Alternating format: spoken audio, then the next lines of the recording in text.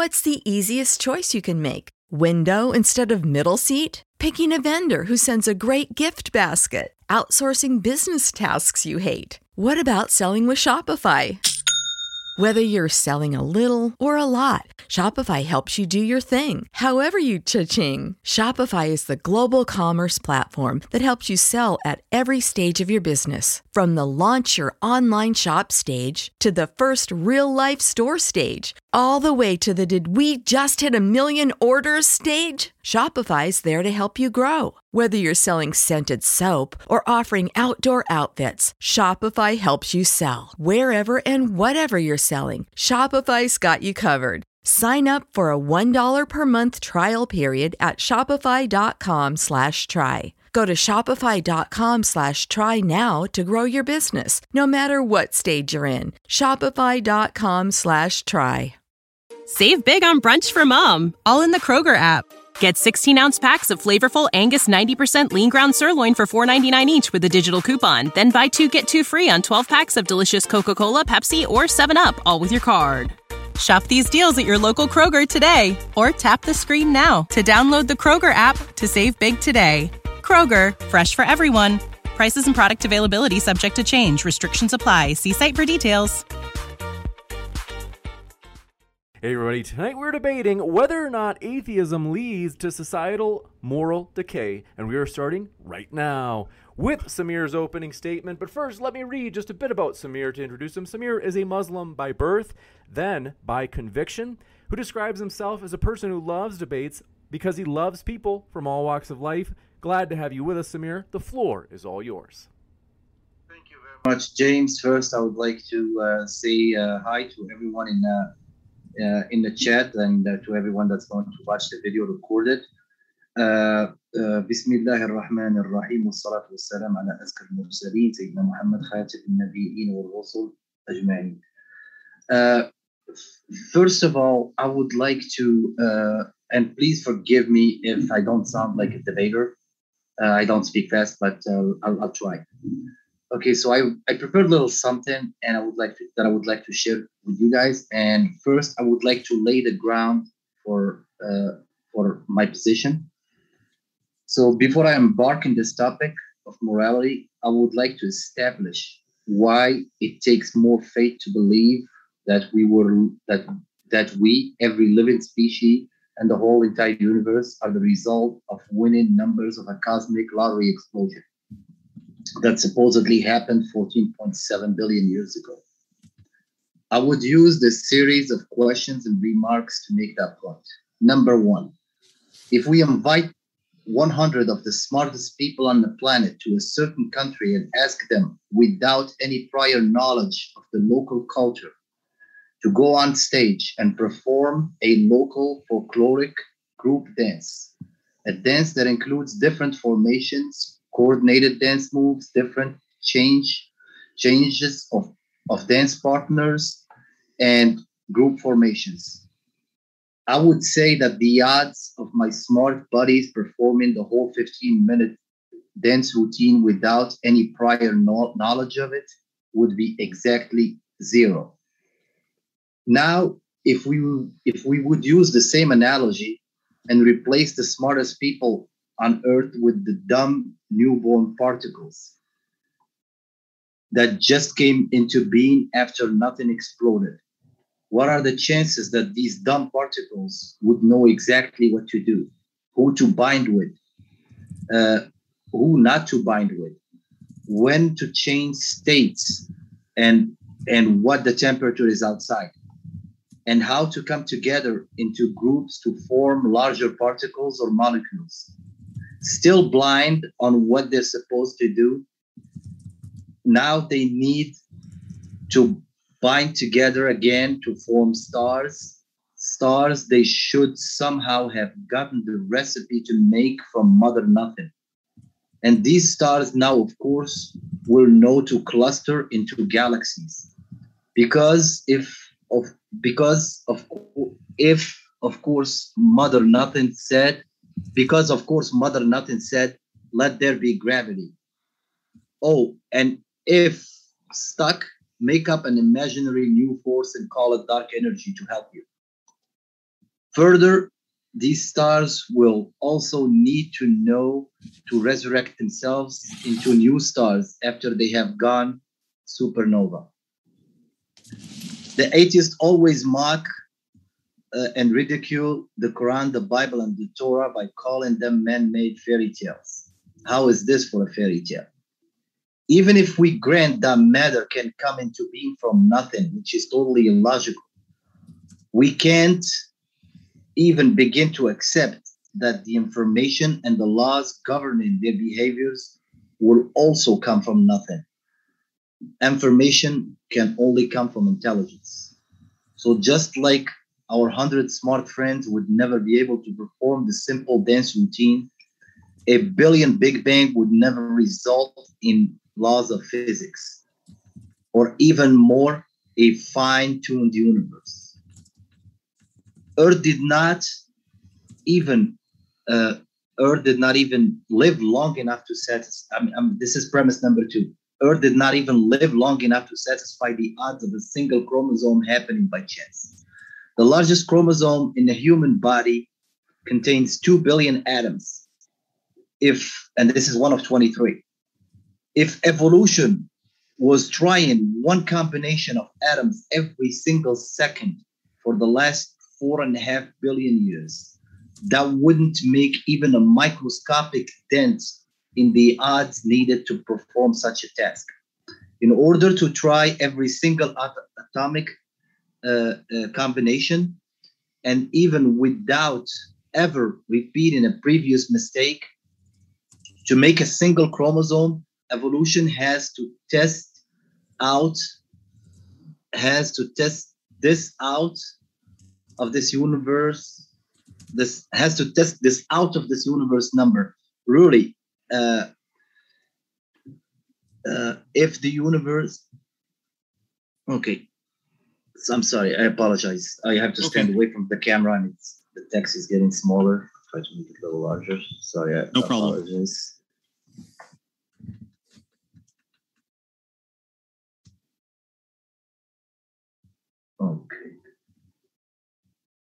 Okay. Evolution has to test this out of the universe number. Really, it is out of this universe, because even the total number of atoms in a visible universe couldn't be a visible entity next to it. That is 1 in 2 billion factorial odds. Also, to put that into perspective, the entire universe is not even old enough to allow for every single combination of 52 playing cards to be dealt, to allow for every combination of 52 cards dealt to have already happened. If somebody was shuffling and dealing an entire pack of cards every second for the past 14.78 billion years, in fact, the odds of 52 cards being shuffled into a previous order anywhere in the world, anytime in history, are slim to none. And this number is only 52 factorial. So what do you think about 2 billion factorial? Now remember that those are just the odds of making a single chromosome by chance from atoms. Never mind the odds to configure dumb, soulless atoms into a human, an elephant, a redwood tree, or a dinosaur. Premise number 3. We are always reminded by astronomers that before t equals 0, there was no space, no times, and no laws of physics. Everyone heard this. And this is a self-defeating statement. Why? Because if nothing was simply sitting there minding its own nothingness, it would need at least one law that tells it to go Big Bang. And if that's the case, we have at least one law that existed before the Big Bang. And that brings another problem for the atheist astronomer. If the law that told nothing to explode was there, one of them must have came before the other. Either the law was established before the nothing that exploded, or the nothing that exploded existed before the law. And in either case, or in either scenario, something happening before something else means exactly the concept of time already existed. This contradiction might cause a big problem for the atheist astronomer, but for the theist one, the answer is simple. God made the law, God made the time, and God made the matter. Now that I have established why there is a need for a creator, I can proceed to why morality needs to also come from the creator and be objective, valid for all times, nations of humans across the globe. Okay. For the God that calls himself just, I would expect that by putting us on trial, he would set a set of rules for us to follow. I would expect he would show us the path and the rules, and that he did. 30 seconds left. Okay, I'll try. And as a mercy from him, I find that the second rule that I find that a set of rules that he set for us are filled with mercy and clemency and aim for the greater good for all of us. One might argue that some of these rules seems to benefit the individual, but what good would that be if that benefit is at the expense of the greater community? I still have a few more lines to read, but I'll stop right here to respect my time.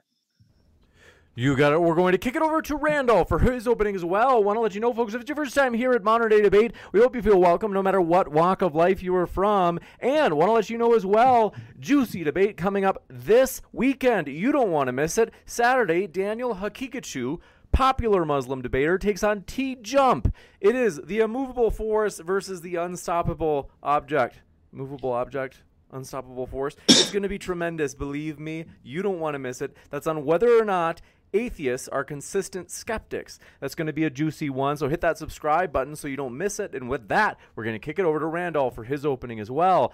Randolph Richardson is an atheist activist from British Columbia, Canada, who advocates for the equality and normalization of people who don't believe in deities, which entails advocating for fair justice, freedom, and critical thinking. He's also the founding president of the Canadian Atheists, an national organization that promotes atheism and agnosticism as culturally common aspects of Canadian society. We're glad to have you here with us, Randolph. The floor for your opening statement is all yours. Thank you, James. I appreciate the introduction. Samir, my initial response to your opening statement is that most of it doesn't seem to relate to the topic at hand, but I'll proceed with my statement for now and we can get into that after. So here goes. What is societal moral decay? This depends on yours and everyone else's moral standards, the general expectations of society at large, and whether you lean toward a more pessimistic or optimistic view of how key systems like justice should be applied. For example, should there be a greater emphasis on punishment or rehabilitation or something else?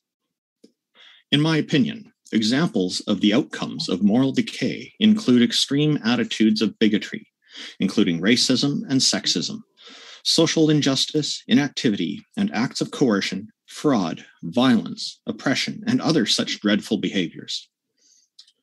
The source of such attitudes and actions are, it seems, far more varied than this short list. So, to pin all of this on any single ideology, or the lack thereof, would be an injustice considering the complex nature of modern-day societies, which tend to be shaped and influenced by a number of cultures and ideas that represent the diversity of the populace. But to even blame atheism for any moral decay is problematic, and for multiple reasons. I'll give you 5. 1. Societal moral standards and expectations are the result of most, if not all, members and participants contributing, which makes it obvious, for this fact alone, that societal moral decay cannot be deemed exclusive to atheism. 2.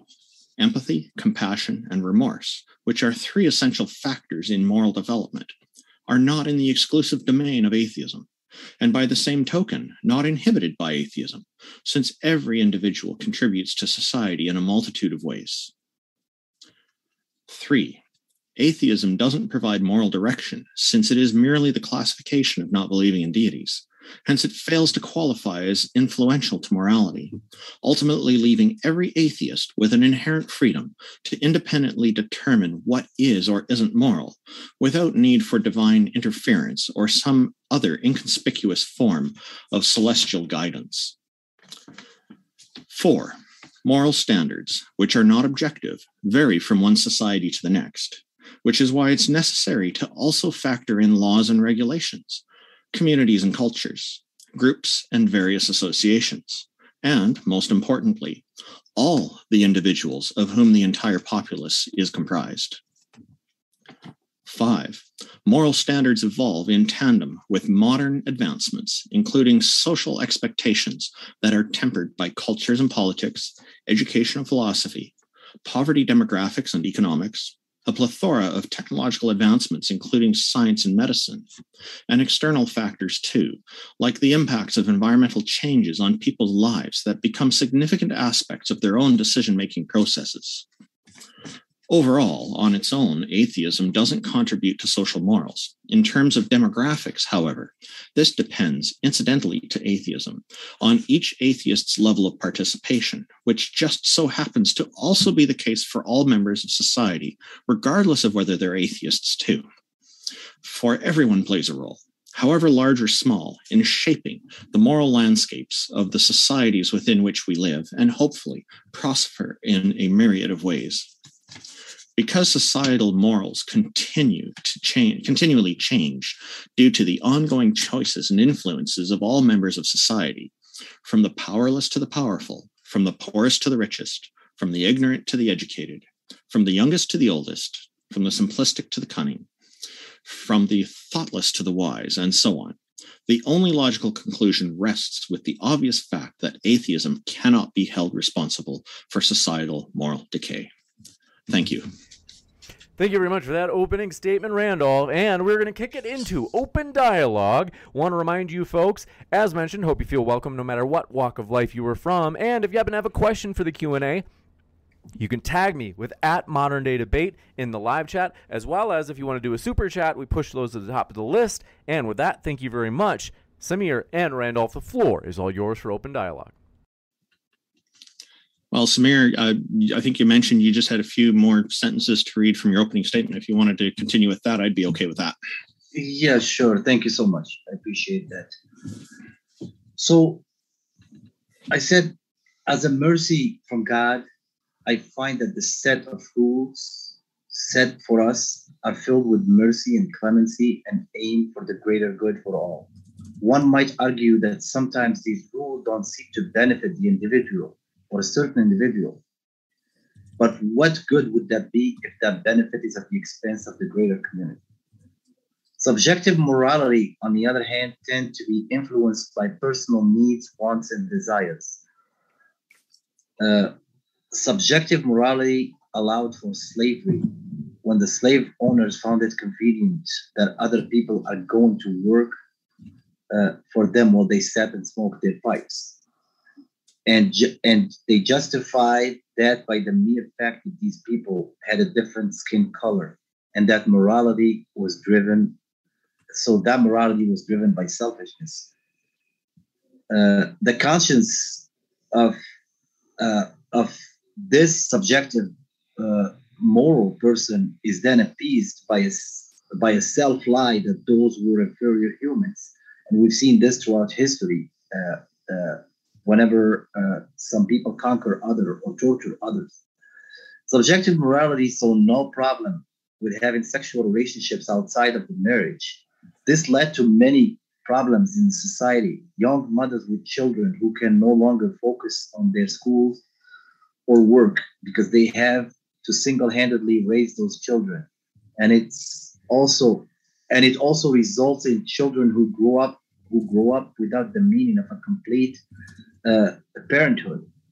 thousands of lives are ruined every year by this phenomenon. Yet the subjective moralist finds it okay because as long as there is a selfish treat in the beginning for him, no one cares about the consequences. The examples are too many to count, but I will move on to the next premise. If morality could be subjective, then there is no escaping morality being progressive. And that is a problem on itself, because if morality was to be progressive, then it would progress at different speeds and paces based on geographic locations and communities and cultures. And why is that a problem? Because if morals and ethics are different everywhere on the globe, then that leads to judgment, a term that usually most atheists don't like to hear, but often like to use. I also think about this. If someone else's objective morality seems foreign to you, then you shouldn't be offended, because according to you, what is objective to him is just subjective to you. So it should be just another subjective morality to you. His objective morality should at least stand an equal chance of consideration by yourself. That is, if you are really advocating for subjective morality, the opposite could not stand to be true, because someone who believes in objective morality does not believe in the subjective one. And I give you the mic. Okay, you've brought up a lot of points. You're making a number of assumptions. I think I'll start with this one you just covered. You're talking about the advantage. You're talking about morality if it was subjective, and then there'd be morals and ethics that vary all around the globe from different societies. I agree. That's a fact. That's what happens. And I see that as a progenitor of more progress in our thinking. With philosophy, when you don't have consensus, which is common in philosophy, you have a lot of disagreement. This disagreement brings up opportunities to progress the ideas, to make them better. But if everybody's conforming to the same ideas and always following it and following it and never questioning it, and never changing it, a lot of opportunities, I feel, are missed for human progress, for intellectual progress, for philosophical progress, and all of this. With science experiments, trying new things and trying to improve on things all the time, getting us to better healthcare, getting us to more efficient machinery that uses less fuel, and things like this. This is all beneficial to us because of all this variation. This incurs judgment. Now, you talk about judgment as if it's a bad thing. The atheists I know aren't having any problem with judgment. I hear this typically come from religious people who are saying, don't judge. And there's nothing to atheism that says don't judge. Judgment is something that we do naturally. Judgment is actually essential to our survival, in my view. But I'm curious why you are considering judgment to be a bad thing, and then I want to move into morality and to find out more about your thoughts on it being objective, because you did mention about atheists seeing it as subjective, what a God puts out. That it almost sounded like you're saying that was objective. So why is judgment bad? Yeah, I can easily respond to that. Okay. I'll give you an example. Even though I don't agree with this, but let's use this as an example, because this is a result of subjective morality and the evolution of morality throughout the globe. We all heard people complaining about why women couldn't drive in Saudi Arabia up until recently. Now they can drive. So supposedly it was a problem for them. It was a way where they could attack that culture that had a different set of moralities. So if morality is subjective, and one would actually bind you to his own set of morality based on geographic location where they live, why would they? You see that judgment now sometimes leads to more than a judgment. It needs to attacks. It needs to insults. It needs to it can lead straight up to what George Bush said. We want to free the Iraqi people. So this is what I'm talking about when we talk about judgment. Judgment could lead to other things, other consequences. And so are you suggesting that people shouldn't be using their mental faculties to judge? No, what I'm saying is that if we use subjective morality, it has to be some boundaries to where that subjective morality is valid. We have even a bigger problem because even within those boundaries, we're going to find many different sets of subjective morality. Yeah. For example, just the age of consent within the United States is different from one state to another. Okay. Indeed. Yeah, and that's true. And what is legal in North Carolina or in Utah might be outrageous in New York and California. Mm-hmm. So you don't need to travel through the time and go back to the 6th century to find something that you disagree with. You might find it right here with you. So my problem with the subjective morality is that not only it could be split up into different states or cities or upbringings or neighborhoods or even individuals, it actually creates this boundary between people because now they have no common grounds on which they can communicate, and this would result into some other things that we see in the society. For example, like introversion, where people just want to cut ties with everyone else around them because they just, even introverted people will have some confidants, some friends that agree with their sets of morality, but there is not many of them, so they can't be social. They can go out in the public and live their life with everyone else because everyone else's sets of morality are different. So this is the problem with subjective morality. This is one of the problems. So you think that being an introvert is a bad thing? No, I don't think it's a bad thing. I'm trying to understand why you're talking about because you talked about it like it was something that's a problem. No, here's the deal. Like, I'm extroverted, okay? And at times, and I find myself having to be or to become introverted at times because the sets of moralities that are around me at that time are not exactly mine. Some things that I do not agree with. For example, with my own family, I try to have that objective morality and raise them through those moralities. But then in the society out there are different sets of moralities that would actually attack you and label you. For example, I'll ask you a question. And this is a topic that I would never bring in a regular conversation. So here I am about to bring it in. Well, this is not a regular conversation. I said I would not even bring it in a conversation. But here I am going to find myself using it in a YouTube live. Do you agree with the fact that even though you grant everyone the freedom to do whatever they want with their life, and you say, I'm not getting involved in your life, do whatever you want, okay? Do you find it normal that if you try to raise your kids to be straight based on the objective morality of your religion? Are you talking about sexual orientation? Yes, based on the objective morality of your religion, which to somebody else is just another subjective morality. So if you want to raise your kids that way, you find it okay that somebody would call you a homophobe? This is a very strange question.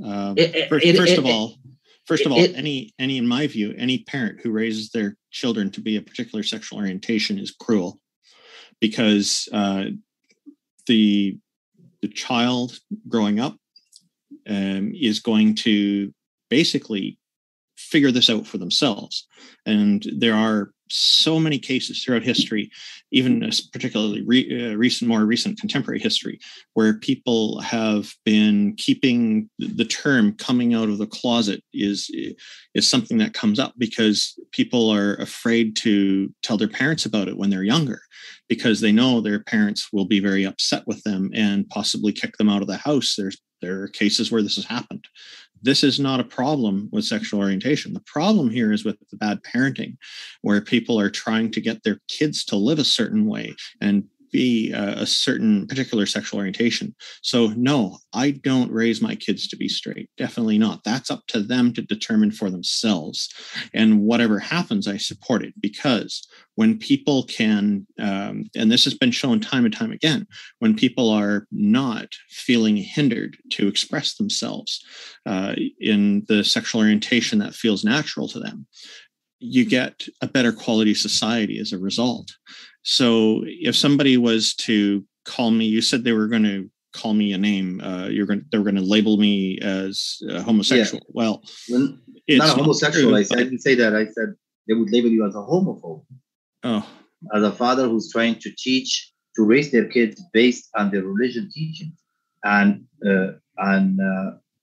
basically growing up, a boy growing up as a boy or a girl growing up as a girl. And you remember that your kids, you're only raising them until they're 18, and then they're, according to the subjective morality of the legal age at 18, then these kids are making their own decisions after that. But during parenthood, you wouldn't believe that you have some guidance over your kids, and you could use your morality to raise your kids rather than the society or the outdoor morality. So we raise our kids, and our kids will usually adopt most of the moral standards that their parents have. There is, if somebody's coming along, and I'm having trouble understanding your question, because you're covering issues that I think are not really indicating any kind of an inherent problem with societal decay here. People being free. Okay, so people who are trying to. The wording you used was based on religious teachings, and that's very different than strictly adhering to religious teachings. I'm glad you used that term, because it's important to be flexible. Every person as an individual is different and is recognized under human rights charters all around the world that there's going to be variation with people. So again, any parent who's trying to impose these kinds of things on their children, especially when the children don't have a choice about who they are, that just happens to be who they are, is being cruel. You know, imagine you're a child and you have an interest in, you want to do art or music or something. You want to go to some classes and you want to do that. And your parents are telling you, you must not do that. That's a terrible thing to do for whatever reason. And they want you to study some other kind of academic topic. Some kids just aren't interested in the technical academic topics. And there's this idea some people have, that the observation some people make, that certain parents are trying to relive their childhood through their own children. And unfortunately, that robs the child of their own intellectual development and autonomy. And, raising a child, to me, what's the most important thing is to raise my kids to have the opportunity to be free thinkers and develop their own ideas and be the best people that they can be, the way they envision themselves. And my job as a parent, in my view, is to support this, not to dictate to them that you must follow all this religious teaching or follow all of that kind of teaching. Sure, we teach them responsibility and things like that, practical things, and we make sure that they understand the importance of doing chores and stuff like that. But if one of my kids was to come to me and say that they're gay, I don't have a problem with it. That's up to them. That's their choice. And I support them on it. And every parent should have that attitude, I think. And to me, I consider the religious morals that push against this sort of thing to be sorely outdated, and they're just not applicable in modern times, where we have a better understanding of human psychology than as a species that we did maybe 2,000 years ago. And I would say even back 1,400 or 2,000 years ago, or whenever, that a lot of these religions being imposed on society, it's the same kind of thing. This is, to me, problematic. You're talking a lot about subjective morals. Do you believe that objective morals are a real thing? I don't. Okay, so that's, I'm going to try to marry that with a little rebuttal to what you just said. Sure, yeah. Okay, so now I'll ask you a question, because just to know, it will help me better phrase myself. Are you atheist or agnostic? Do you not know out there what's out there, or you know there is nothing? Okay, I'm both. I'm agnostic because I don't know for certain that there are no deities, whether they exist, and I'm an atheist because I don't believe in any deities. So I'm in both classifications. Okay, so now why I ask this question is because this subjective, let's call the objective morality, I like to call it subjective to the person that doesn't believe in objective morality, because it would be just another subjective morality. Well, so let's call goes without saying. Okay, so let's call that subjective morality. I don't believe that, but I mean to meet in the middle ground. So let's say there are over 4 billion people on this planet. More than half people on this planet believe in God. Well, different deities, and then there's different denominations. Okay, so me as a Muslim, this is an overstatement of the situation. But okay. Me as a Muslim, I believe that the Christians were right, that the Jews were right, that every godly religion, from all the way from Adam and Noah and Jacob and Joseph, and they were all right. So I know that in my book tells me that was 124,000 prophets. So I cannot be atheist to the Buddhism God or to this God, because I don't know, because only 25 of them were mentioned in the Quran. But I was told that there was 124,000. So I leave that window open. So I'm talking about people that believe in creation, if that makes it easier. Okay. So these people that believe in creation, they all have one thing in common, is they're trying to get to the afterlife.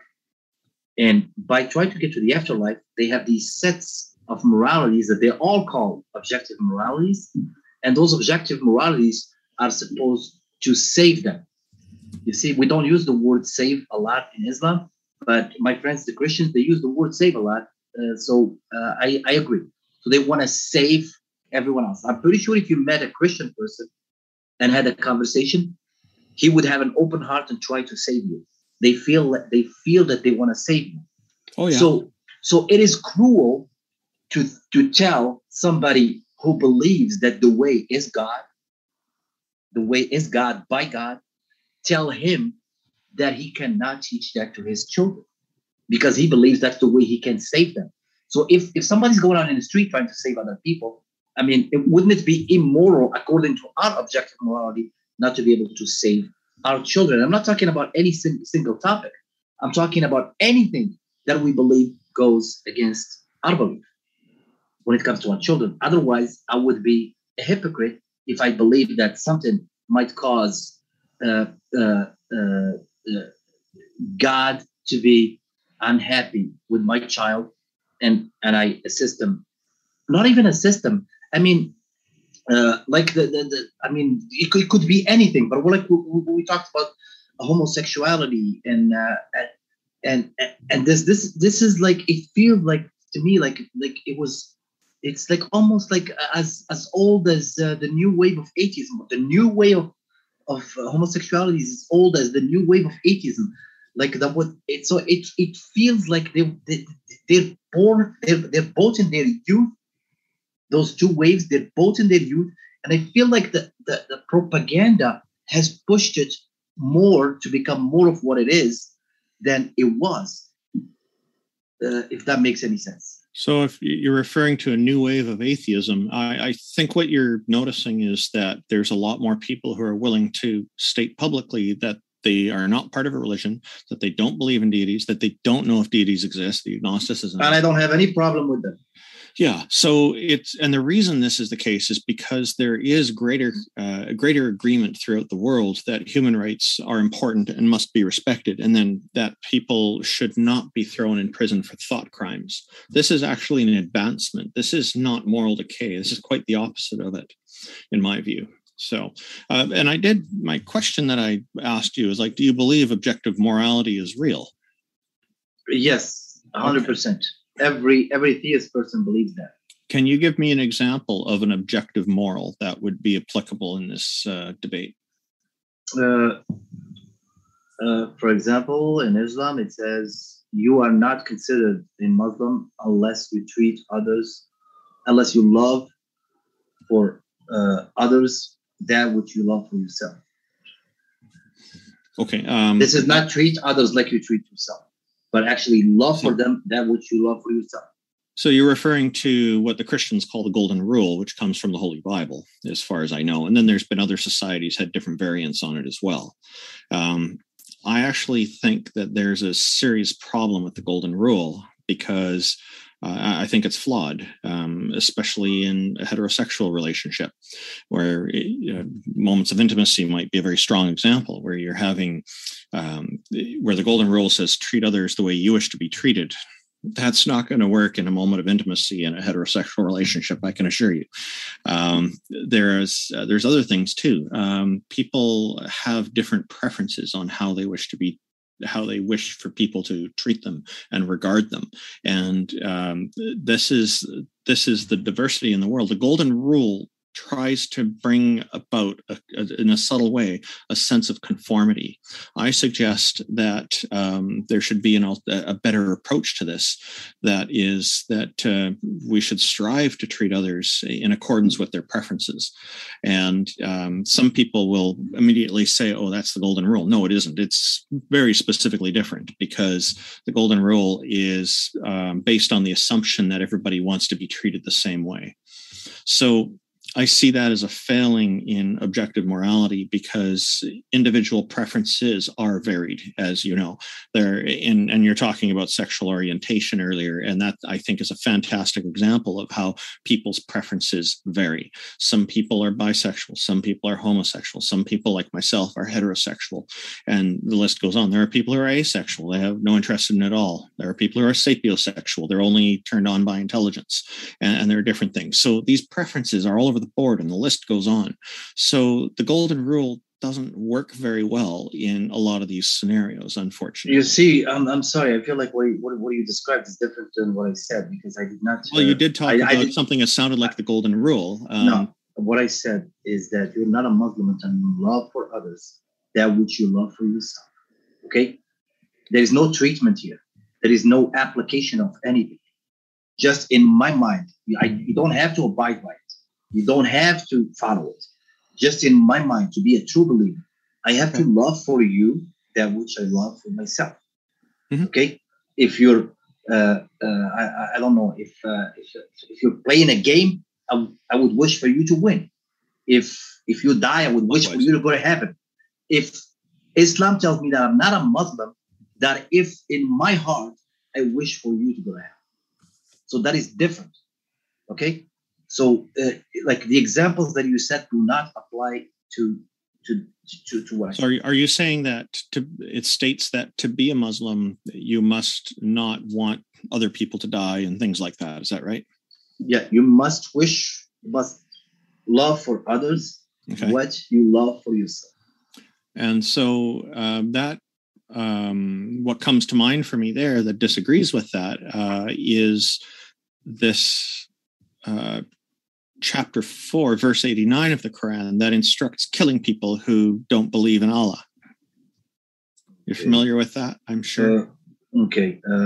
I don't memorize the whole Quran. So no problem. I don't expect. I want to look it up. Yeah, that's fine. So you said 81? Yeah. Chapter 4, verse 89. 89. Okay. Yeah, and I debated this recently with on this channel with a modern day debate here with a gentleman named Nadir Ahmed. And I'm probably not pronouncing his name exactly right, but I'm trying. I apologize, Nadir, if you're listening to this.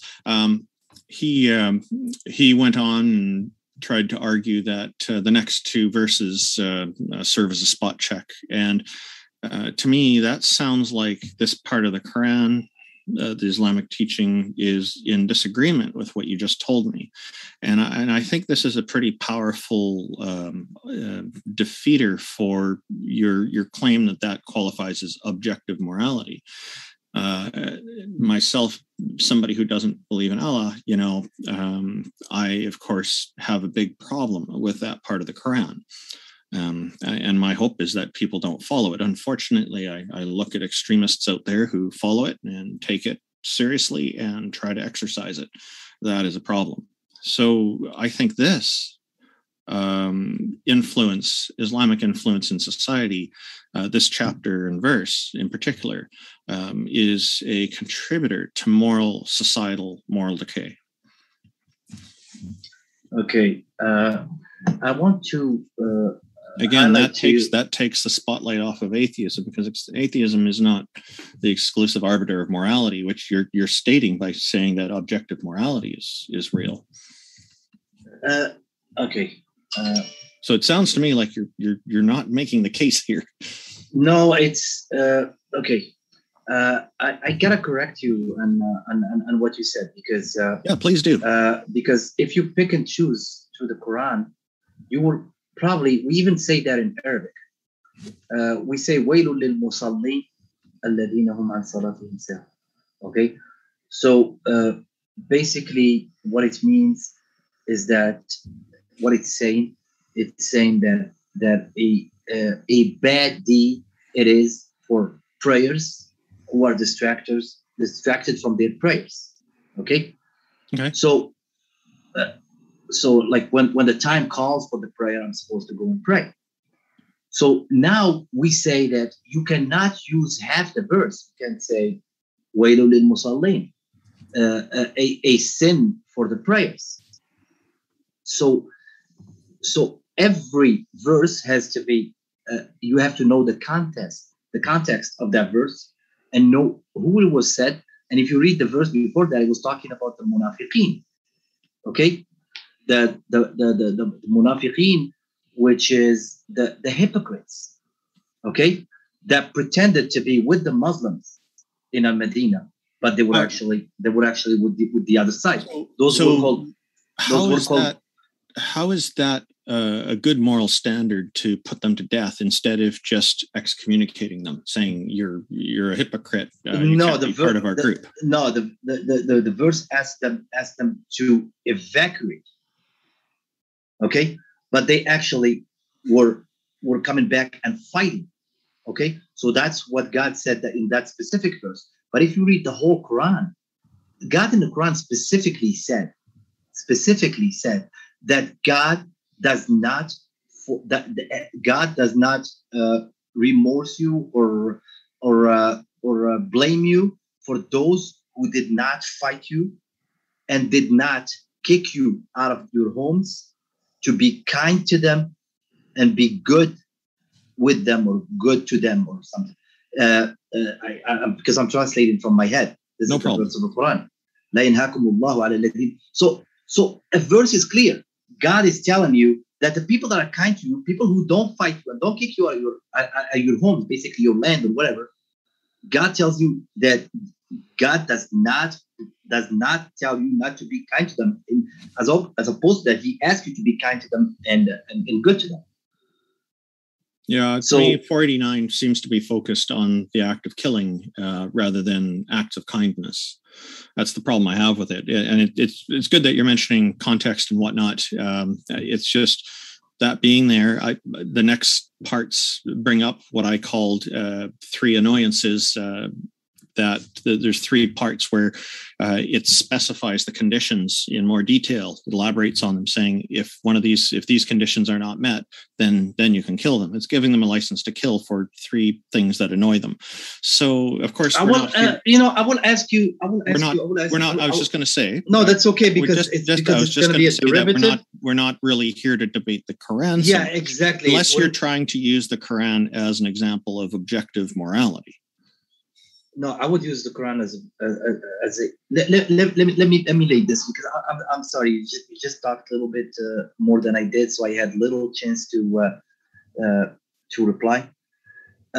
Number one, I would like for anyone to take a verse like the example you said, chapter 4, the verse 89. Mm-hmm. I would like for you to go to the scholars that explain the hadith that tells you the historical. Because every verse in the Quran, there is something we call asbab al-nuzul. The reasons. I wasn't talking about hadiths. I was just talking about what's in the Quran. No. I'm saying every verse. No, every verse in the Quran has something that we call asbab al-nuzul. The reasons, the reasons of the revelation, and those reasons of revelation are very specific to specific circumstances. For example, if you read a verse from Quran that says God is innocent from those you have made peace with, you would say, "Wow, what is that?" But if you read what was it about? Because the Muslims have made peace with these people from Arabia, and back then it was the wild west. If you think that that was a thing in 1800 in the US. You got to think what it was in Arabia in the 6th century. Okay, so they made a treaty with them, and they came at night and they killed the whole town. And God, that was the only verse that came without Basmala, which is in the name of Allah, the most clement, the most misericordious, because Allah was not happy. The verse just started, God is innocent from those with whom you have made peace, or you have made the treaty. So you got to understand the context of where the verse have come, and you got to read the whole Quran. I mean, you can't read just a few chapters or few chapters that have been passed around to judge the Quran or the Bible or the Torah for that matter.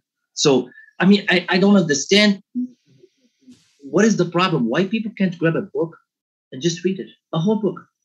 I mean, they read Harry Potter, they read everything. But they talk about Islam more than they talk about Harry Potter, but yet they're willing to talk about Islam and judge Islam without even knowing what the book says. Okay? So, I'm sorry, you asked me a question before that? Yeah, it was about whether objective morality is real, and you did answer yes, and then you referred to something under Islam as an example when I'd asked you for an example of objective morality. So I would have used other religions to point out, because I believe in Christianity, I believe in Judaism, I believe in every religion that preceded Islam. So, okay. But unfortunately, I'm not well versed in their books. So okay. I would not be able to do that, but I will defend them as well.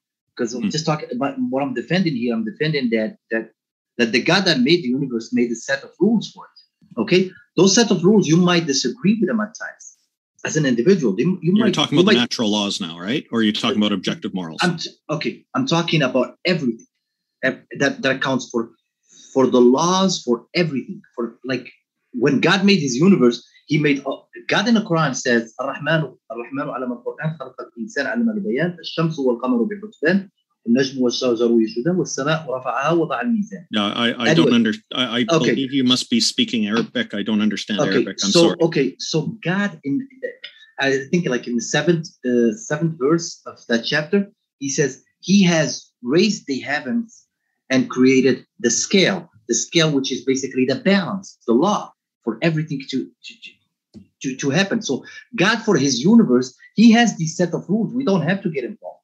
In the Quran, we were told that every one of God's creatures has refused this responsibility to take the test. And we did accept that. And when we did accept that, I accepted it, and you accepted it, and he accepted it, everyone on earth accepted it, that they're going to take the test where they will be given the choice, where they're not going worship God by necessity, but they will actually be given the choice and they will worship the God. And then if they win that test, then they will win something that is great, which is heaven for eternity. It's a tough test. And God said that human has transgressed against himself by taking on that challenge. So, okay, so let me just ask you, if we forget... Chapter 4, verse 89 does give people a choice to believe or not, with a consequence attached to it. If they don't believe, then they can be killed. So that sounds like coercion to me, which is one of the things that I listed in my opening statement as an issue with, as an example of a cause of societal moral decay. So I do think that that's problematic. That verse is a problem. It's a serious problem, and unless unless you go back and read the context. Let me ask you a question. Yeah, sure. Okay. Do you believe that polygamy is wrong? What do you mean? Do I believe in polygamy? No, I not believe in polygamy. It's not religion. I mean, do you believe it's immoral? Nope. As long as all the people involved in it are consenting adults, I don't have an issue with it. In fact, it is, I think Robert Sapolsky's talked about this. He's a scientist who talks about a lot of evolutionary biology, I believe. He talks a lot about biology and where morals come from and things like that. It's a very interesting person to listen to. He's talking about, I was just listening to something the other day where he was talking about how multiple people involved in a relationship, non-monogamous relationships, were not uncommon in the past. And he's comparing DNA, the bonobo population, the bonobos, we share about the same amount of DNA and genes with them as we do with chimpanzees. The bonobos are quite peaceful and they have polygamy. It's quite common, whereas the chimpanzees are more competitive and quite hostile to each other. And he was saying that we've got a little bit of each of them, and it makes us a very interesting species. But polygamy is something that there are people who practice it and practice it in a healthy way. There are monogamous relationships that people also practice in a healthy way. Then with both of these groups, there are people who practice them in unhealthy ways and that are creating a lot of problems. So I can't put a blanket statement on it and say it's all good. That's why I put the condition there that people have to be. Okay. Do you realize that's one of the top 10 lists of things that Islam gets attacked? That Islam what? Gets attacked for. It does? Yes. I know that Islam limits so that a woman can only marry one man, but a man can marry multiple women up to a certain number. Yes, and that was a reason, and it is discouraged too. It is sexist. It is discouraged in the Quran. It is sexist. Okay. And that's a form of bigotry that's also contributing to societal moral decay, in my view. This is not an atheistic thing. This is an Islamic standard. No, but here's the deal. In the Quran, it is discouraged. And the reason that polygamy was allowed, if you listen to scholars, is because back in those times, it was often wars. And after the wars are over, it was very few men left in the towns. So for these women not to recourse to, I don't know, other sources or whatever, and not be able to marry someone or something, they were allowed to do polygamy for a man to have more than one wife. You can imagine how many people die in the war where people face each other with a sword and only the winners will come back. So you can imagine the few that are left that flee and go back to the town or whatever will be fewer men everywhere, and even the winners will be fewer men. So the women, so when you say it's a sexist thing, that's subjective. That's in your opinion. Yes, it is. It is my opinion. Yes, you're right. Okay. So just a moment. So I what just I'm want saying, to jump in really quick. Is that in just a couple of minutes, we'll kind of let you guys wrap up this in the open discussion, and then just a couple of minutes we'll have to go into the before the Q&A, the closing statements, and then the Q&A. Okay. So So I was saying, I said it is just in your opinion, and something else to tell you is that most people don't agree with that most people that actually subscribe for the subjective morality actually don't subscribe to the opinion that you just gave of polygamy. Okay, and now let me ask you a further question. When I was talking about polygamy, I was talking about polygamy like within the marriage, like where the woman is actually, because I don't think in Utah a woman can marry more than one man. So it's a problem. It's got the same problem. So okay, so let me ask you a question. Is it okay for polygamy outside the marriage? Is it okay? Is sex outside the marriage okay for you? If all the people who are married in the marriage agree to it, then yes, it's okay. But there are people who have a very black and white authoritarian perspective on this because they think that certain rules must always be followed no matter what. I'm through this conversation, you've not been able to provide me with objective morality, an example of it. You've not successfully anyway, I don't think. And it's the subject of this debate is if atheism leads to societal moral decay, and I don't think you've really made any argument to that effect. We've got a little bit of time left. I'll give you time if you want to make a knockdown argument for it. I mean, I tried, but you gotta admit that you went on some derivatives, and you did not. You did not answer the questions. Like when I Which gave question you a question, did I not answer? Go ahead and ask me. Okay, so when I asked the you, last question, and then we're going to go into those closing statements. Does that sound good, Samir? Samir, does that sound good? Okay, sure. So sex outside the marriage leads to so many problems in the society. We have kids that are born without fathers. We have kids who are born with unknown fathers. We have kids who are not being cared for. We have kids who are living in a family where there is no father figure. So these kids tend to grow up. A lot of them, these are just the statistics. This is not what I want it to be, but a lot of them end up growing to follow some. They either grow up to be into drugs or into crime or into this or into that because they just started. They just started on the wrong foot without it being anything of their fault. But that's actually a wrong assumption. These are just the facts. Where we have social programs where there are parents who are matched up with these kids to help them. There's a lot less of that goes on. It does happen. I won't deny it.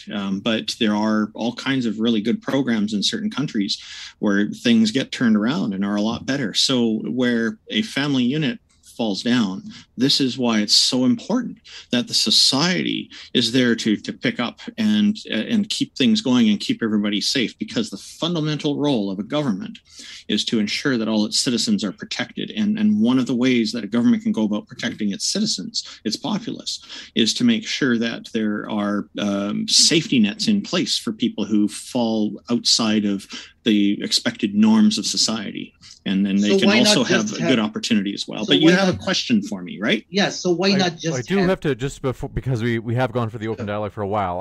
I'm not sure if we got to that question. And we didn't get to the question yet. No.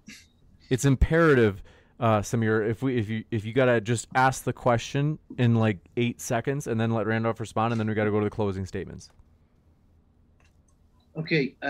Well, I believe that subjective morality. But I believe isn't like a question. I need you to ask the question because I've tried to move us into that next mode several times. Okay, I apologize if I didn't. No problem. Say what I'm supposed to say. No worries. Okay, thank you, James. So here's my question: why should we allow for something wrong to happen to try to pick up the crumbs? And I don't know about how it is in Canada, but I'll tell you, I live in the United States, and I'll tell you that the problem is not being fixed by the government as much as you think. I tell you that there are so many of these what they call baby's daddy or baby's mama or whatever. What you want to say? Where these kids are. I mean, how is the government is just stepping in to maybe offer them some food stamps or something, or some school supplies or whatever to what I say, but it does not replace the father figure. The question is, why allow for this morality that allows for the sex outside the marriage that creates, whether the person is married, it creates a problem in his marital life. Whether the person is not married, then it can create problems in the society that have to be picked up by the government. Why even go there? In a monogamous marriage, if the parents are abusive physically, emotionally, sexually, etc., that also creates serious problems in society. So regulating and legislating, I think, is what you're hinting at. Legislating marriage so that people absolutely cannot go outside of the marriage it's going to happen anyway. People will have affairs, unfortunately, or people will agree to polygamy, or people will agree to be swingers or things like that. These things are fine. Again, this is. I'm not under any illusion that the government can magically fix all the problems in society, but the government can put social nets in place to help increase the chances, the probability of people coming out better in the long run and having a better quality of life down the road. A lot of people who've been through these bad families very often want to create families of their own later on in the future that don't make those same mistakes, so they still learn from it. And this is very important. So you're answering me about a good time, especially I'm okay with paying into. So just 30 more seconds, James. I'm okay with paying into a system that provides more social nets for people, because I know that more people will benefit in society, and society is better as a whole. This might be a good opportunity. Samir, we'll give you a chance to respond in the closing statement. So we'll give you about 2 minutes to respond in a closing statement, and then we'll give Randolph 2 minutes for his drawing together the threads of this debate as well on his side, and then we'll go into that Q&A. So, folks, if you have questions, feel free to submit them. And I want to remind you, folks, our guests are linked in the description. So if you'd like to hear more from Samir, if you'd like to learn more about our guest views, whether it be Samir or Randolph, you can by clicking on their links below. And with that, Samir will give you your chance for your closing statement. Okay, thank you. So I'll try to make it fast. My point is that I don't expect the government to pick up the crumbs. I don't expect the legislation to come in and fix. Those are not the morals. I'm talking about the morals within each individual. I don't need the government to guide me, to tell me not to cheat on my wife or to have a sexual relation outside of the marriage, or even worse, an unprotected sexual relationship outside the marriage. Those are individual morals that lead to that, and they have a lot of consequences. And it feels to me that atheism that is almost asking for this world where there is no right and wrong, which is a defeated statement, because if I believe that is wrong, then I'm wrong to believe that there is right and wrong. And so if I'm wrong that there is a right and wrong, then it makes it that is wrong because I'm wrong. And if I'm not wrong, then I'm right. That is right and wrong.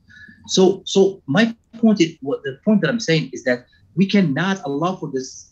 We cannot allow for problems to happen based on this open-mindedness to just let things happen and then we're going to pick up the crumbs. We can't say that we're going to have slavery and then we're going to try to fix it later. We can't say that we're going to have sex outside the marriage and then somehow we're gonna have programs to fix things after. I mean, the religion is objective morality prohibits all that. It prohibits you from enslaving people. It prohibits you from having sex outside the marriage. It prohibits you from all kinds of these things that are supposedly becoming everyone's free will and choice. Like everyone now has this choice to create his own morality, which is fine by me. I mean, if somebody wants to live by their morals, I'm not obligated to live by mine.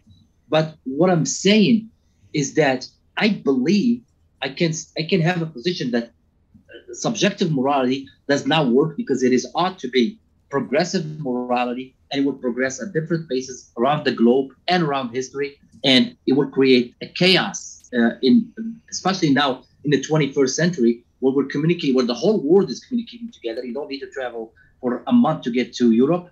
Now you can be in Europe in a few hours, you can be in Africa in a few hours, you can be so the whole 30 world seconds. need to have some morality that binds the world together. We cannot have we cannot have this world where there is this subjective morality where it's different everywhere else in the world. It creates a problem, and that leads to consequences. And my fear with that is the way it's going and the way it's leading. It's going to be a time when the atheist, progressive, moralist has the upper hand. I'm pretty sure it will be persecution of the theist, objective moralist. Time. Thank and you. That's my fear. Kick it over to Randall for his closing as well. The floor is all yours. Wow. Covered a lot of topics there. Atheism is not asking for no sense of right or wrong. It's an incidental factor. This is up to individual atheists who want to live well in society and will abide by the laws of that society or try to improve them, usually. Some people try to make them worse, which is why we need to have open discussions and people think about the decisions that are being made. One of the greatest ideas for making laws has been from John Rawls in his Theory of Justice. Look up the veil of ignorance. I won't review it here because it'll take too much time. I just want to clarify one point too, in case anybody has the wrong idea about it. I am not making the assumption that any deities exist here. It's not really the topic of this debate. So I haven't been focusing on this angle of it. I don't have a problem with people believing in deities. I'm not trying to stop it or anything. Samir, you mentioned that everyone has a choice to create their own morality and that you're fine with that. I'm glad that you are. And then you turn around and you talk about how this won't work because it will lead to chaos. I already specified earlier in the debate that I think it's like with philosophy, where if you don't have consensus, you have this progenitor of improving ideas. If more people can discuss these ideas and debate them like we are, hopefully we can find better solutions to things. You indicated the whole world needs morality. I agree with that in a general way. You mentioned that we can't have subjective morality because it leads to consequences. Well, and then I disagree with that. Yes, there will be consequences, but what I disagree with is that there'll be bad consequences. What we've seen throughout history is different moral standards coming in and people taking bits and pieces from different philosophies and different religions and different ideas and putting them all together and coming up with a better system overall. So that's where I think things need to be. You mentioned about atheists having the upper hand. This is not a race. If that's how it turns out because more people are leaving religion, then maybe it's time to ask if there's problems with the religion. And I'll just quickly read one quick thing from my opening statement here that I emphasized that everyone plays a role in society, no matter how large or small, in shaping the moral landscapes of the societies within which we live and hopefully prosper in a myriad of ways. This is a common attitude that I encounter with both many religious people and many atheists. This is an individual thing, and I think in a general sense, we can all have agreement. Seconds. But when it comes down to minor points, that's where we'll see variation. Thank you very much. Thank you very much, Randolph, as well. And want to remind you, folks, our guests are linked in the description, so if you'd like to hear more about their positions, you certainly can by clicking on their links below. And that includes if you're listening via the podcast. We put our guest links in the description box below at the podcast episode as well. So want to encourage you, you can check them out, as well as, forgot to say, folks, if you enjoy controversial debates, I highly encourage you. You probably have a friend out there who enjoys them as well. Hit that share button and share this debate with them, as they'd probably enjoy it. And with this one, or I should say this Q&A, the first question comes from Oflamio, who says, atheism is not a religion, Samir. It is a response to a single proposition. What is your religion, Randolph?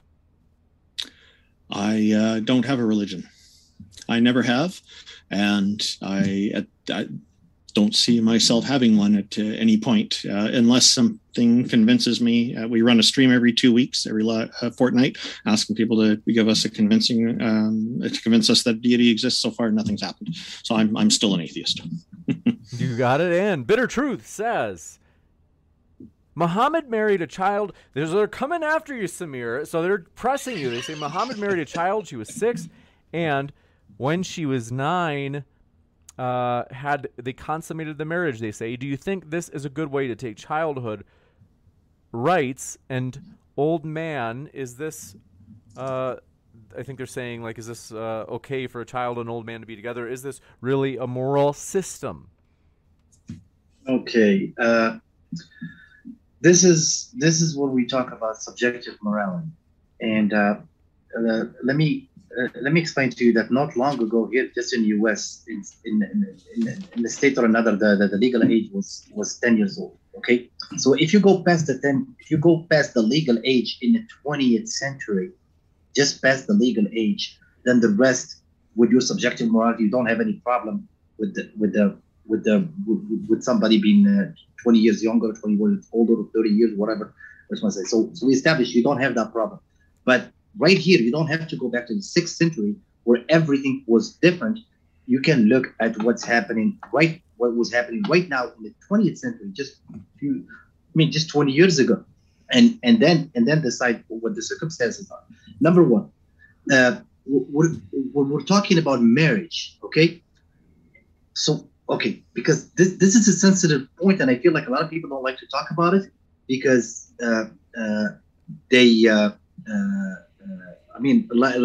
last debate I jumped it, but this debate, I like the grounds of the debate. I'm not looking at the chat, so maybe that's keeping me positive. Okay, so the point I would like to make is that in that time, the thinking, or before that, the Quran tells us that. Just got to press your, just because we were running out of time for this question. Okay. I'll try to make it fast. I have a quick time to add to this. Okay. At that time, people got married, and the divorce rate was very low, and it was known that both males and females got married younger. That was an exceptional case.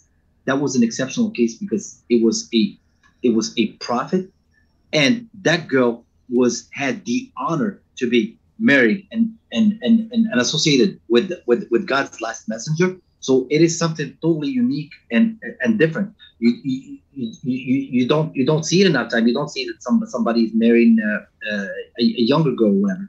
But what do you see? I mean, you can go anywhere and you will find that girls underage are having sexual relationships, and they're even having babies. Their whole life getting ruined from that, and they're getting nothing from that. They're not getting protected.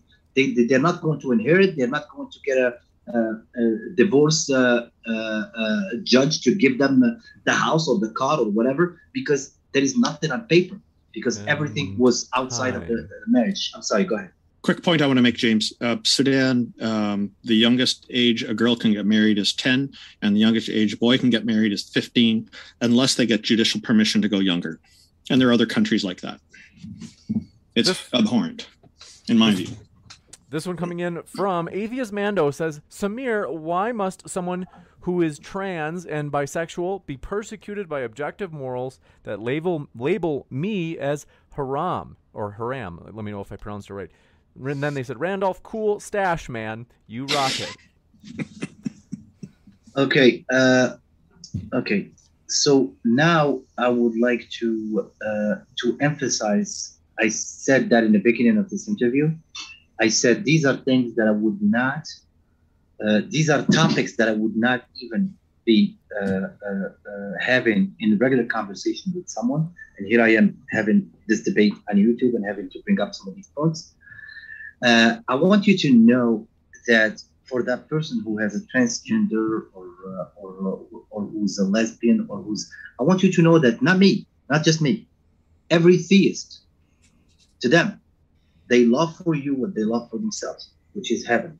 Okay, so their point, they still love you for who you are. There is nothing. They don't hate you as a person. There is nothing against you as a person. And I have nothing against any single human on this planet, all 7 billion of them. Okay? And I'll tell you, every Muslim will tell you that. And every theist will tell you that. But having to say what my religion says for me, and my religion tells me that each one of us is a shepherd, and each one is responsible for his herd. Okay, this is what my religions tell me. So my herd is my family. That's my first herd. And then the bigger herd is everyone else. I can talk to people about different things. It doesn't have to be sexual orientation. It could be anything that I believe is my opinion if they welcome the conversation. If they don't, then they don't. For example, right now here we're in a debate and we're both agreeing that we're going to discuss some topics that we probably couldn't just discuss if we met in a park or whatever. So I want you to understand that I have nothing personally against. I would never be for or even hint to the persecution of anyone for their sexual orientation. Gotcha. And this one coming in from, do appreciate your question. Bitter Truth says, where Islam says humanity is above than religion, but it is teaching hate, provoking to kill innocents, and not allowed to ask questions on its philosophy. So they're saying that it's teaching hate and provoking to kill innocents. I don't know if they mean what they're referring to in particular, but I'll give you a chance to my guess is they mean maybe like the alleged throwing off of people off of a roof in some countries if they happen to be gay. I'm just guessing. Okay. I lived the first half of my life in a Muslim country, and I never heard of any incident like that. There are some extremists in every part of the world. There are extremists here in the U.S. There is a guy that stood on the 115th floor of a hotel and started shooting at some people. Those exceptions should not be used as a rule. The Quran does not tell us to kill anyone. The Quran even said that if you kill someone, he said, whomever killed a soul without a soul, it's like if he killed a whole humanity.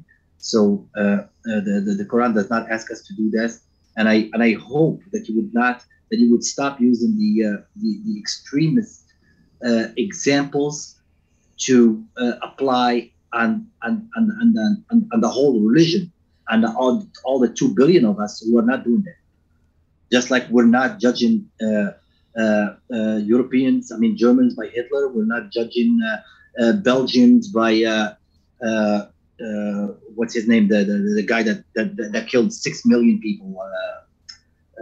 Or we're not judging Americans by the guy that stood on the roof and started shooting at people. I ask you the same thing. Do not judge the Muslims for what somebody did in either in some extreme country or some extremist guy did in a country which is not extremist. Either way. Gotcha. I remind people to look at chapter 4, verse 89 that instructs killing of infidels. Sorry, James. No problem. This one coming in from, do appreciate your question. Bitter Truth says, Samir, why do you keep, let's see, they say Islam is teaching, of course, Islam is spreading hate, and they didn't have a question per se attached to that. But this one coming in from Jeff Soul says, do you believe in Noah's Ark, which I say, Jeff says, is a myth? I'm sorry. Has to be for you, Samir, because I don't think. Okay. Do I believe in Noah's Ark? No. Okay. Yes, I believe in Noah's Ark, but Noah's Ark was not in our version. It wasn't a global flood like it is in the Christian version, and it was a local flood. God flooded the region. Whether you want to believe it or not, it's up to you. You can be agnostic to it, but you cannot say that it didn't happen. Because I believe in my religion, because I have great reasons to believe the whole scripture, then I am ought to believe that Noah's Ark did happen. Gotcha. Thank you very much for this question. Coming in from Cameron Hall says, Samir, if Allah told you to marry a 9-year-old, would you do it? Okay. Allah told me to listen to Allah and listen to His messenger and listen to the people who are responsible, who are in charge of me. So, which means the government. Okay. So even if I had such a desire, which I guarantee you I don't. Okay.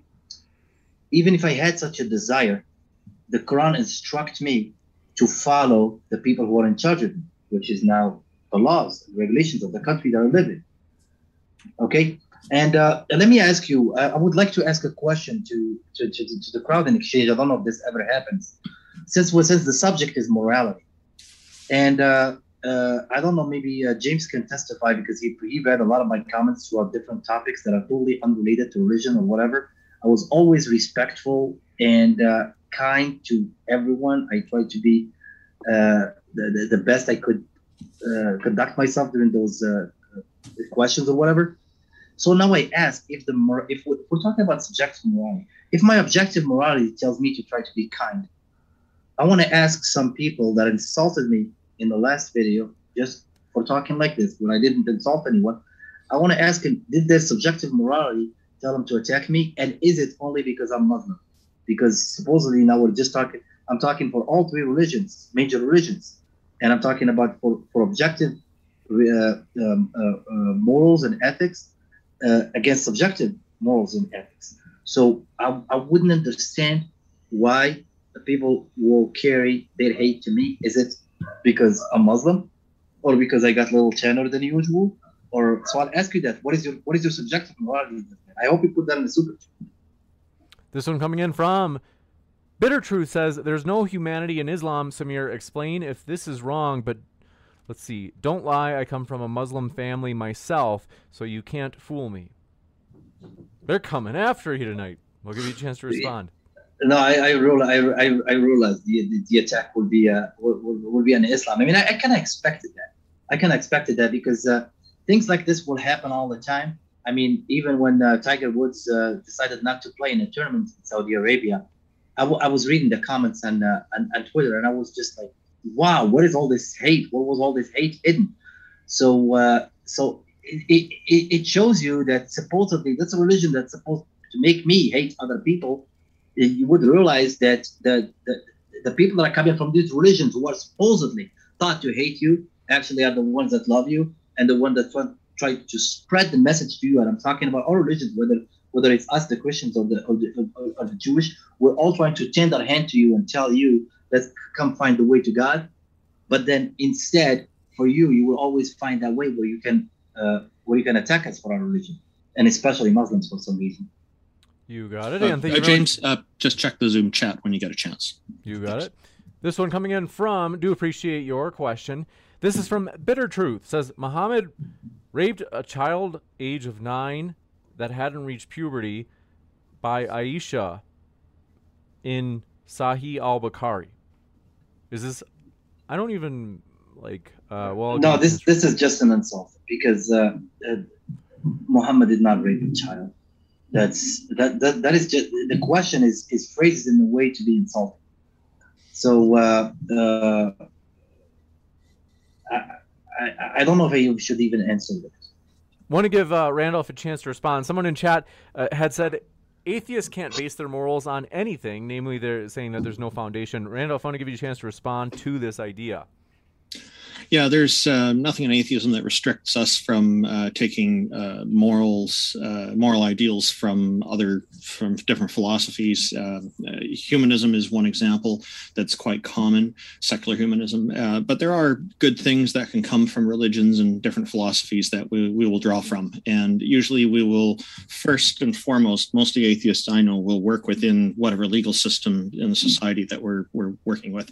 If we see a problem, just like any member of society, if we see an issue, we will try to encourage our government to make changes through whatever means that are available to us. Thank you. Thank you, James. Yeah, my pleasure. And this one coming in from Mark Reed says, amazing job, Randolph. Samir failed. They say, Samir, I think you failed to show in any way how atheism would lead to society decaying.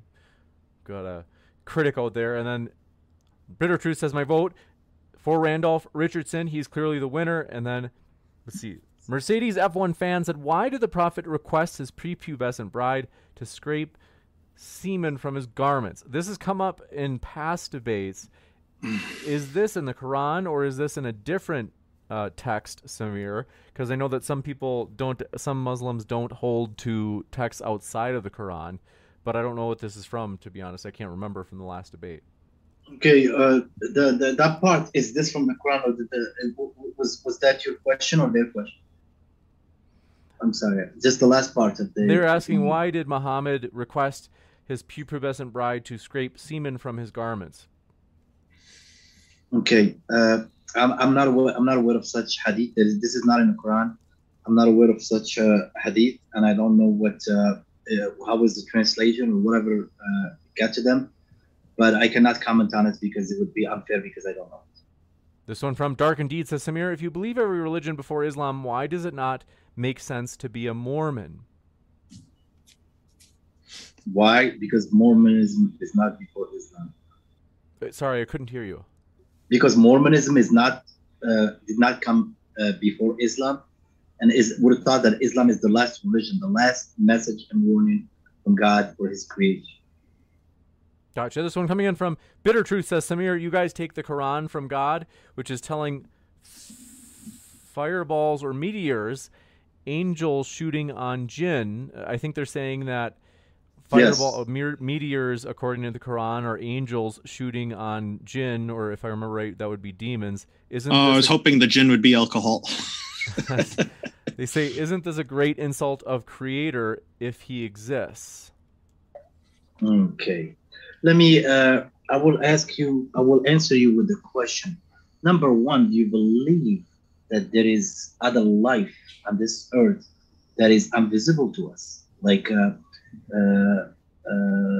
demons or jinns or spirits or that are brought up in every other topics, but they're okay to be brought up in every other topic except for religion. And I'm saying again, whether it's, I see Christianity being attacked for this, and Judaism being attacked for this. God said He created those beings. So how He deals with them? If God created the whole universe, believe me, there is no supernatural for Him.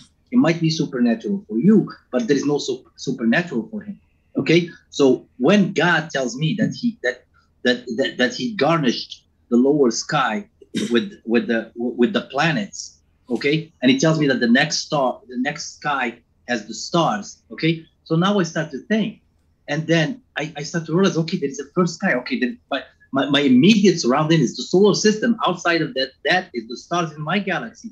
And up to 28, we didn't even know there was something outside the galaxy. So now we'll step into the third sky. So just wait. Maybe science will be advanced enough to let you know that there is 7 heavens, like all 3 religions told you. So we're up to 3 now. Keep counting. Gotcha. This one coming in from, do appreciate your question as well. Mark Reed says, Samir, an attack on Islam is not an attack on you personally. Do you think that beliefs should be above question? If so, then why question atheism? Here's the deal. The approximation that I'm going to give you, probably all heard this saying that says, do not throw stones if your glass made out of glass. So now I'm going to ask you, how do you feel? Because I feel like most attacks on religion by atheists, even if Randolph is not attacking the religion, I mean, I do a little bit, but okay. I try to focus on specific ideas. I'll give you a state. You stay. I appreciate it. Okay, thank you. I appreciate it. So most attacks on the religion are based on the principle of I can't throw stones on your glass house because I'm homeless. Whether your glass house is religion, is Islam, Christianity, Judaism, whatever it is, because I'm homeless, you cannot come back at me and tell me this because I do not believe in any of that. So I'm just gonna break down your foundation, and I have no foundation for you to break down. That's why how. Well, I think you're reflecting on that, where atheists are coming from not having some kind of religious position. So there's no avenue attack against us because we're not coming from the foundation of making any claims about deities or anything. I guess that's kind of what you're referring to. No, I'll tell you, Randall. You see, the reason I said I like the way you're approaching the topic, because you're approaching it with respect. Mm-hmm. But when I look at you got to realize that all us theists, we hold our God above ourselves, above our parents, above our children. It's something that is very sacred to us. Okay. Yeah. So just like my objective morals are telling me not to insult the other person or their parents, I wonder how the subjective atheist or some subjective atheists think it's okay to insult someone's God in front of them at their presence. So everyone has different everyone has different communication styles. And no, I don't believe that insulting should be all right. Well, I am an advocate for free expression, and even though I try to have really good conversations, and I greatly appreciate you noticing this about my approach, so thank you for that. I do appreciate it a lot. Is that even if somebody's doing something that may be distasteful, what's more important to me is understanding what the underlying message of what they're trying to get at is. I've encountered some theists who are extremely hostile to me and to other atheists, and yet instead of firing back with other insults, I still try to I strive to understand what it is they're really trying to say, because then I can address the points, and more than 50% of the time, I find it turns into a reasonable conversation, and we can actually make some progress. So I find this works well for me. Other people prefer to use a more bombastic approach, you could say, and that works better for them, I guess. It's just not my cup of tea. But I'm not going to say they should not be allowed to say something that somebody else will find insulting when they're criticizing their religion. What I do discourage is making personal attacks on an interlocutor. That's a thing. This one coming in from Bitter Truth. This one's for you, Samir. They say Muhammad likes his daughter-in-law, and Allah announces now she's Muhammad's wife. She was his stepson's wife. Don't you think this is Muhammad? Don't you think this is Muhammad Quran? I'm not sure what they mean by that. That's what they say, though. Okay. I think they're maybe number saying, one. I recommend if you can come up with that question from the hadith, which there are thousands of hadiths. I'll tell you that the Quran is a much smaller book, and I want you to go read the Quran and read the chapter of Nisa, okay? And I want you to read who you are legally or allowed to marry, and who you're not legally allowed to marry. And some people and some women that you're now, or some men that you're not allowed to legally marry, you can marry them if some certain circumstances happen. So this is just another example of subjective morality, and it's also just another example of picking and choosing. You got it. This one coming in from Do Appreciate. Canusapak says, Samir, have you heard of the scandal Maria Quibitia and Muhammad? No, I have no idea what they're talking about.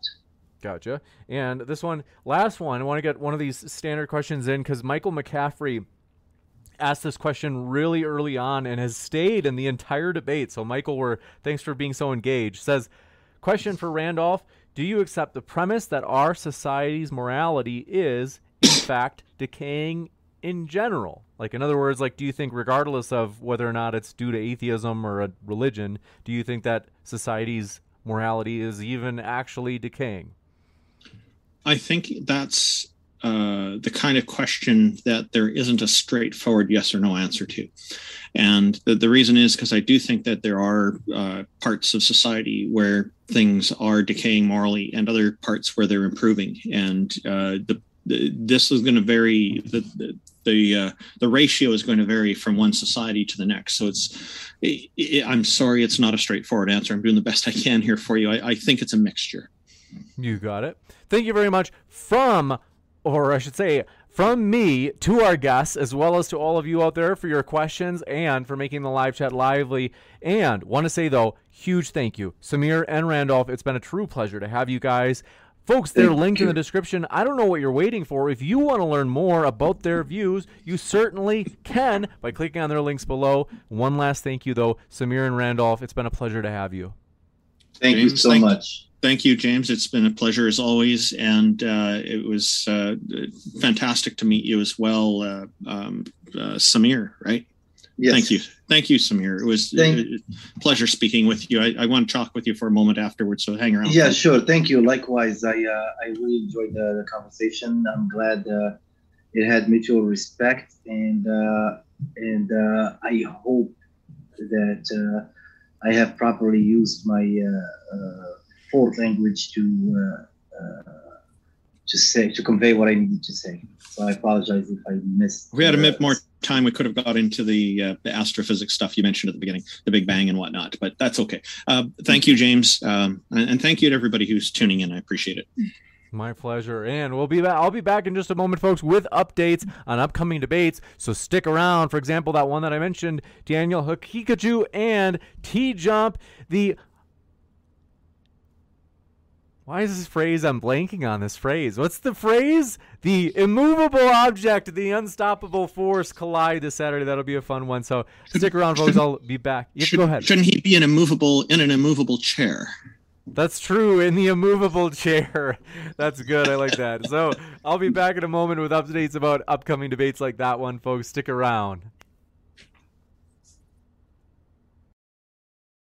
Support for this podcast and the following message come from Corient. Corient provides wealth management services centered around you. They focus on exceeding your expectations and simplifying your life. Corient has been helping high achievers just like you enjoy their lives more fully, preserve their wealth, and provide for the people, causes, and communities they care about. As one of the largest integrated fee-only registered investment advisors in the U.S., Corient has deeply experienced teams in 23 strategic locations. Corient has extensive knowledge spanning the full spectrum of planning, investing, lending, and money management disciplines. Leverage Corient's exclusive network of experts to craft custom solutions designed to help you reach your financial goals, no matter how complex they may be. Real wealth requires real solutions. For more information, connect with a wealth advisor today at Corient.com. That's Corient.com.